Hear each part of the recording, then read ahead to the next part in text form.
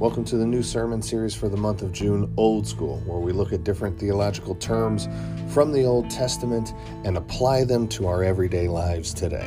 Thanks for joining us.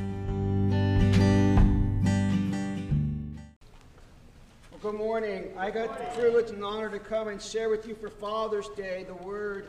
And I just want you all to know that it is an amazing privilege and pleasure every time I get to come and share the Word of God with you. Now, every Father's Day for the past, 10 years or so, I had this tradition where I try to sneak in a little image that I have of me and my daughter walking along the beach. And this year I was wondering, how is this going to happen? And then Major Jonathan Raymer came and told me, he's like, hey, can you do the program? I'm like, yes, I can do that. And so if you look at the program and you look really closely, you can see the image of me and my daughter walking along the beach there. So I try to sneak it in anywhere I can because normally she's gone to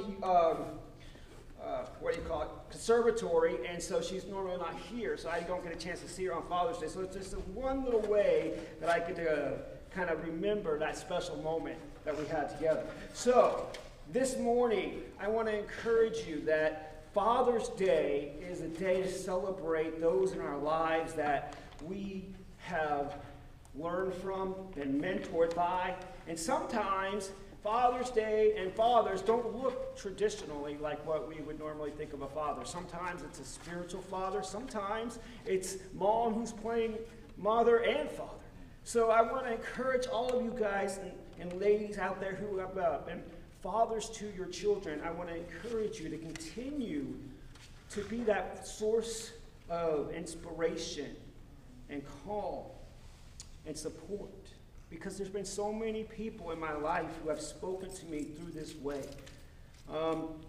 Growing up, I believed that being the man of the house meant that you had all the power. It meant that you could do whatever you wanted, whenever you wanted. That no one could tell you what to say, what to do, where to go. Boy, did I get that wrong. As I've grown more and I've become the man of my own house, I've begun to understand and see things in a different light. As I was studying for this sermon, I was beginning to think, what really should a man of the house do? I didn't have too many good examples of that in my own house, so I was searching and I was looking to the different people and different families who I knew. At church, the Salvation Army literally saved my life. I believe today that if I hadn't been part of the Salvation Army, my life would have been a completely different direction. I can tell you so many stories of officers who spoke and who really inspired me in my life. And so as I was growing up, it was either the captain or one of the youth leaders who would always come and say, Joe, what's going on?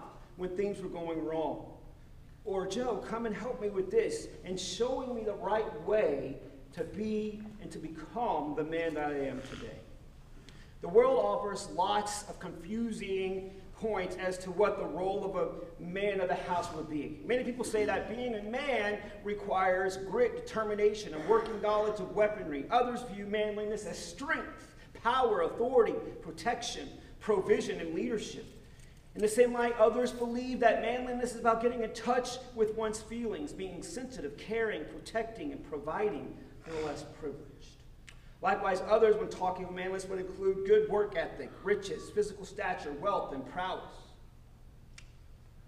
1 Corinthians 16, verses 13 and 14 says this, be on your guard, stand firm in the faith, be men of courage, be strong, do everything in love. So there are three things I really want to talk to you about today what the man of the house does. The man of the house provides for his household. The man of the house provides. How do we provide? A man of the house protects his family. And a man of the house preserves God's design. Now again, I want to preface this by saying I know that there are many of you women out here who have to be both roles in your household. And I salute you this morning. And I want you to know that there are so many people out there who are going through the same situation.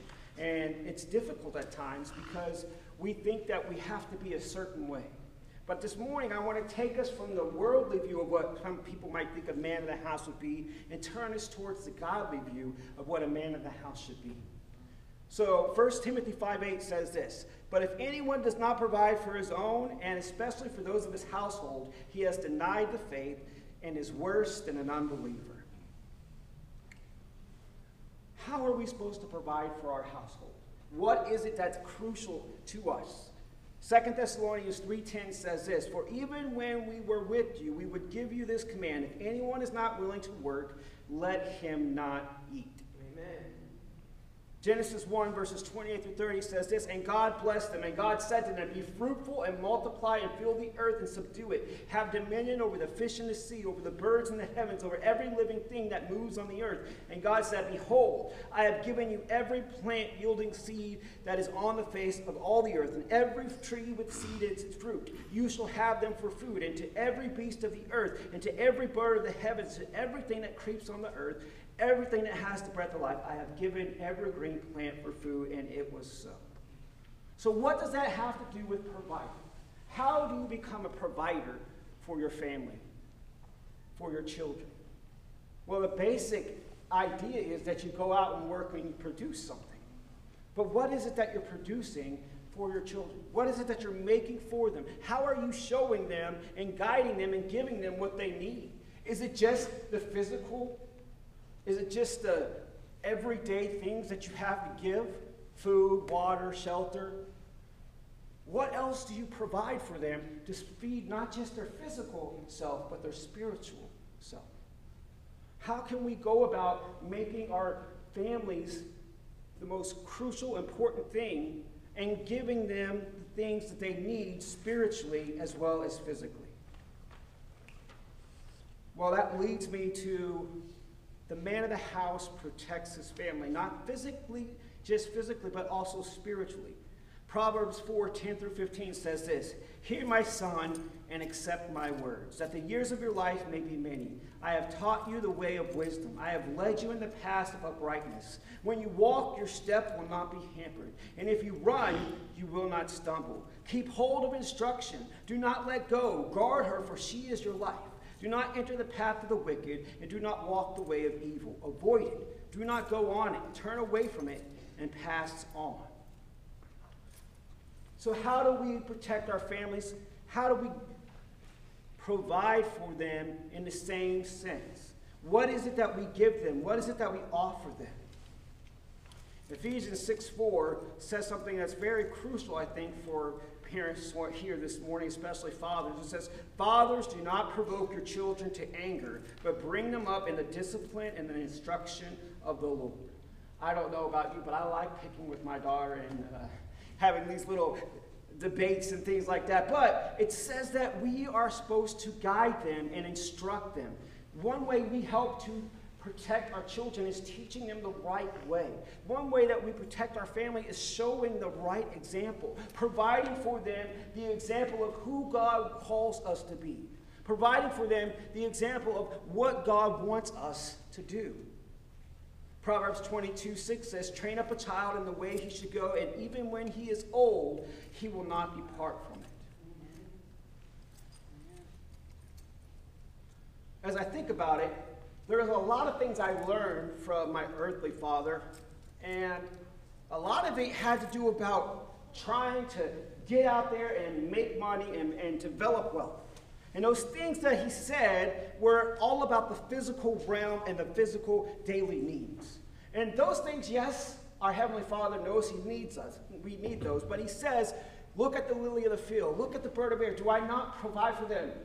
How much more will I provide for you? Ephesians 3:14 through 15 says, "For this reason I bow my knees before the Father, from whom every family in heaven and on earth is named, that according to the riches of His glory He may grant you to be strengthened with power through His Spirit in your inner being, so that Christ may dwell in your hearts through faith, that you being rooted and grounded in love may have strength to comprehend with all the saints what is breadth and length and height and depth, and to know the love of Christ that surpasses knowledge, that you may be filled with all the fullness of God." How do we protect our families? How do we provide for our families? By showing them God in our everyday life, by preaching to them, by teaching them what God has commanded us to do. But in order for them to truly see it, we have to preserve who God is and his design in our everyday walk. Micah 6:8 says, "He has told you, O man, what is good. And what does the Lord require of you? But to do justice, to love kindness, and to walk humbly with your God." The man of the house should be focused on his relationship with God. A man who goes after God's heart knows the importance of embracing his responsibilities to those in his house. Deuteronomy 28, verses 1 through 6 says, "And if you faithfully obey the voice of the Lord your God, being careful to do all his commandments that I command you today, the Lord your God will set you high above all nations of the earth, and all the blessings shall come upon you and overtake you. If you obey the voice of God." The key word is that as men of the house, we are supposed to obey God in everything that we do. We are supposed to follow him. "Blessed shall be in the city, and blessed shall you be in the field. Blessed shall be the fruit of your womb, and blessed shall be you when you come in, and blessed shall be you when you go out." I think about all the times that we were hungry, we were thirsty, we didn't have the right amount of money to pay our bills, where we had to jump back and forth between house to house to house. I think about all the different problems and difficulties that I faced growing up, living in areas where it was high drug and violence, living in all these different things and going through all these different experiences, trying to find or make or carve out just a little bit of a living. But that's not what God calls us as the man or the woman of the house to be. God calls us to be faithful, to be fruitful. He created us to have a fruitful relationship, to have dominion over the entire earth. But because of the way of the world and the evilness of the world today, we find ourselves just trying to get by. We find ourselves just trying to make it through. And sometimes it's so difficult that we don't know what to do. 1 Peter 4, 8 through 10 says, "Above all, hold unfailingly your love for one another, since love covers a multitude of sins. Practice hospitality ungrudgingly to one another. As each has received a gift, employ it for one another as good stewards of God's varied grace." We were meant to work together. We were created for relationship with one another and with God.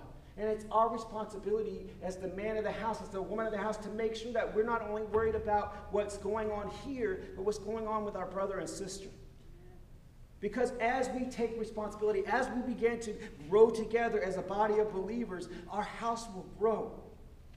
The Spirit of the Lord will give fruitfulness to the efforts that we make.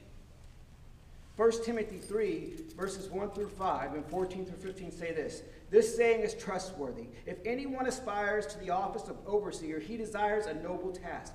Therefore, an overseer or leader must be above reproach, the husband of one wife, sober-minded, self-controlled, respectable, hospitable, able to teach, not a drunkard, not violent but gentle, not quarrelsome, not a lover of money. He must manage his own household well, with all dignity, keeping his children submissive. For if someone does not know how to manage his own household, how will he care for God's church?" I hope to come to you soon, but I am writing these things to you so that if I delay, you may know how one ought to behave in the household of God, which is the church of the living God, a pillar and buttress of the truth. You know, as I was looking and thinking about this scripture that we read earlier, I think about God's second coming. And I think about the time that we have now. And what are we building? What are we going to? What are we trying to make? How are we as fathers, as mothers, as leaders in our household and leaders in our church, how are we to prepare for that time when God comes and we have a whole new house to live in? A house where there's no more pain, no more hunger, no more sorrow, where every eye has been wiped clear of tears, where we have joy unfathomable and never ending. What do we do to prepare for that?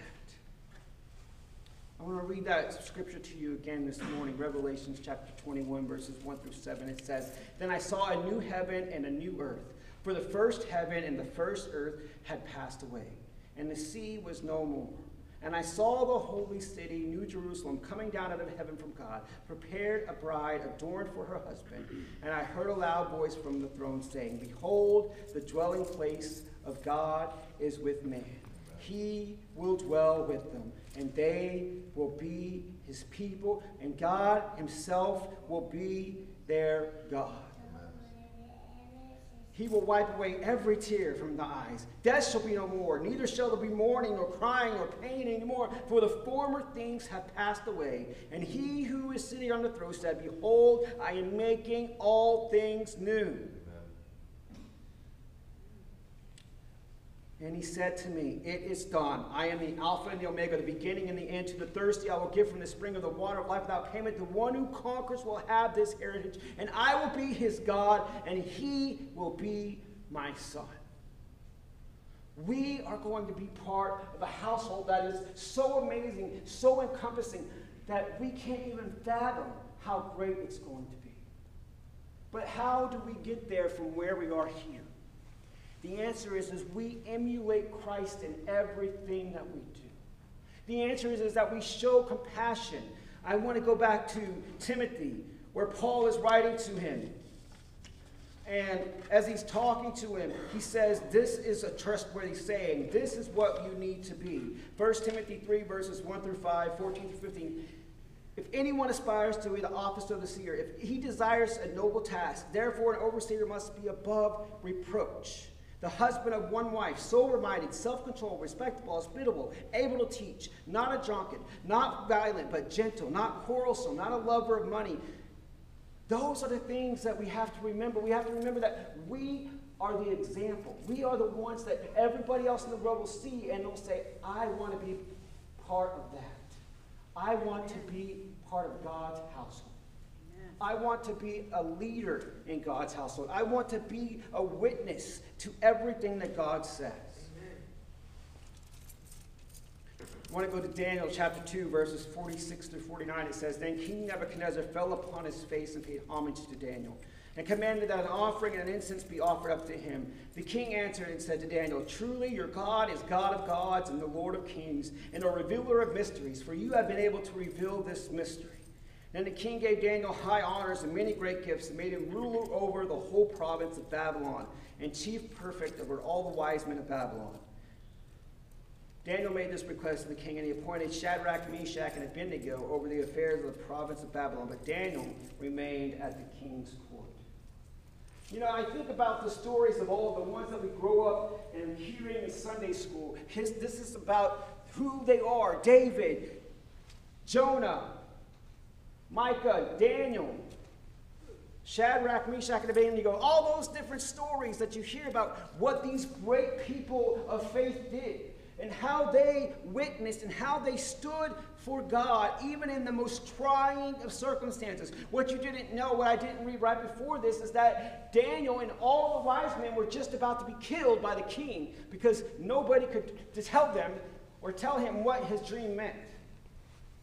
So even in the midst of persecution, even in the midst when we feel like everything is going wrong, we have to stand firm. We have to be that witness. We have to show that love. Even when all we get is hate or persecution, we have to be the epitome of love. Amen. Above all, holding unfailingly your love for one another. Since love covers a multitude of sins, practice hospitality ungrudgingly to one another. As each has received a gift, employ it for one another as good stewards of God's varied grace.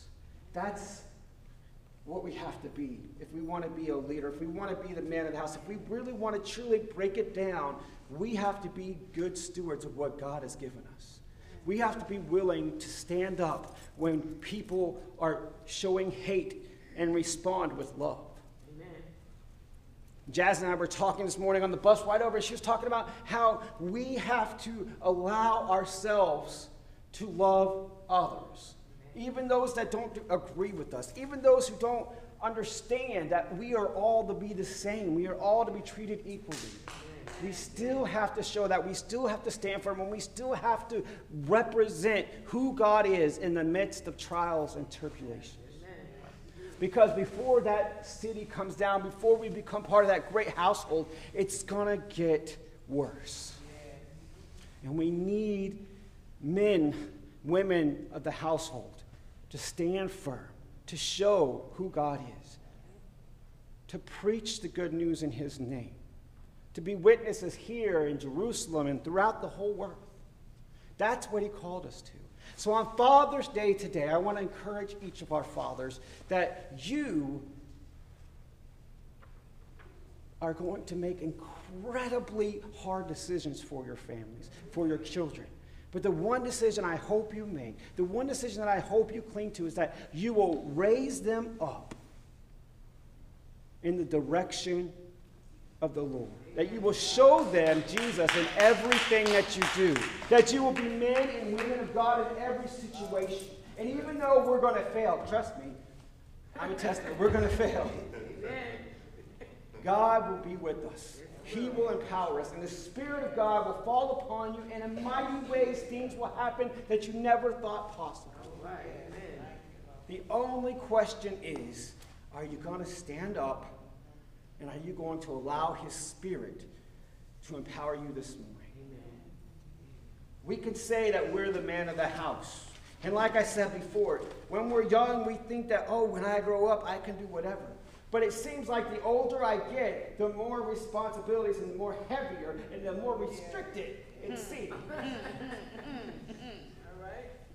You can make that decision, but the consequences are going to be so much more dire. We were at a restaurant the other day, and me and Jonathan and everybody else, we're sitting waiting to go inside, and here's this little girl. She's over here laying down on all these seats, just flat out, and I'm like, remember the day when that would have been okay?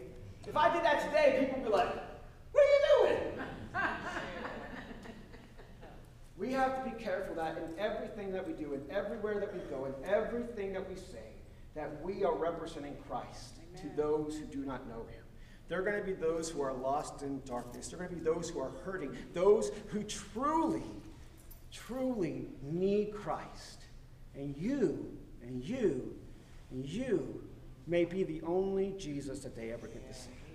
So stand up, men and women of the house. Be bold, be brave. Have I not commanded you? Be bold and courageous. I'm not going to lie. There are times when I have questions and I have doubts. And I don't know if I'm doing the right thing. And I'm praying to God, and it doesn't seem to work out the way I think it should. And then God comes in and he makes it completely different than what I ever thought it would be, but so much better. So much better. Before I came here, I was in a place where I just felt like, God, I'm stuck. I'm stagnant. I don't know why you have me here. I don't know why I'm continuously doing the same things and not getting any results. And his words to me were, be patient. Wait on me and in my time. And there's going to be times in your life when we're like that. When as the head of the household, all the weight seems to be falling upon you. And maybe you're at that point today, and I want to tell you, be calm, be patient. Wait on the one who will supply. Wait on the one who will provide. Because he is the ultimate head of the household.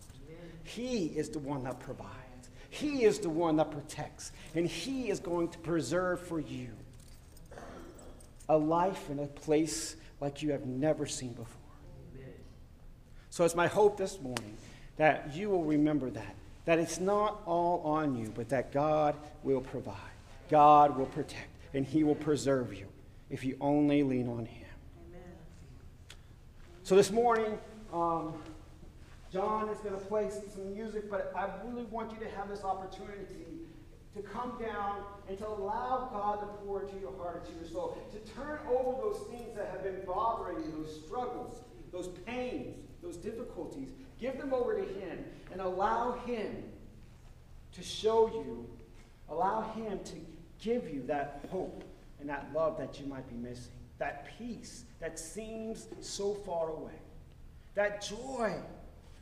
Oh my gosh, the joy of knowing God and that He is working for you. Sometimes it's indescribable. So as John plays the music, I invite you to come, and I invite you to seek the Lord with all your heart and lean on His understanding.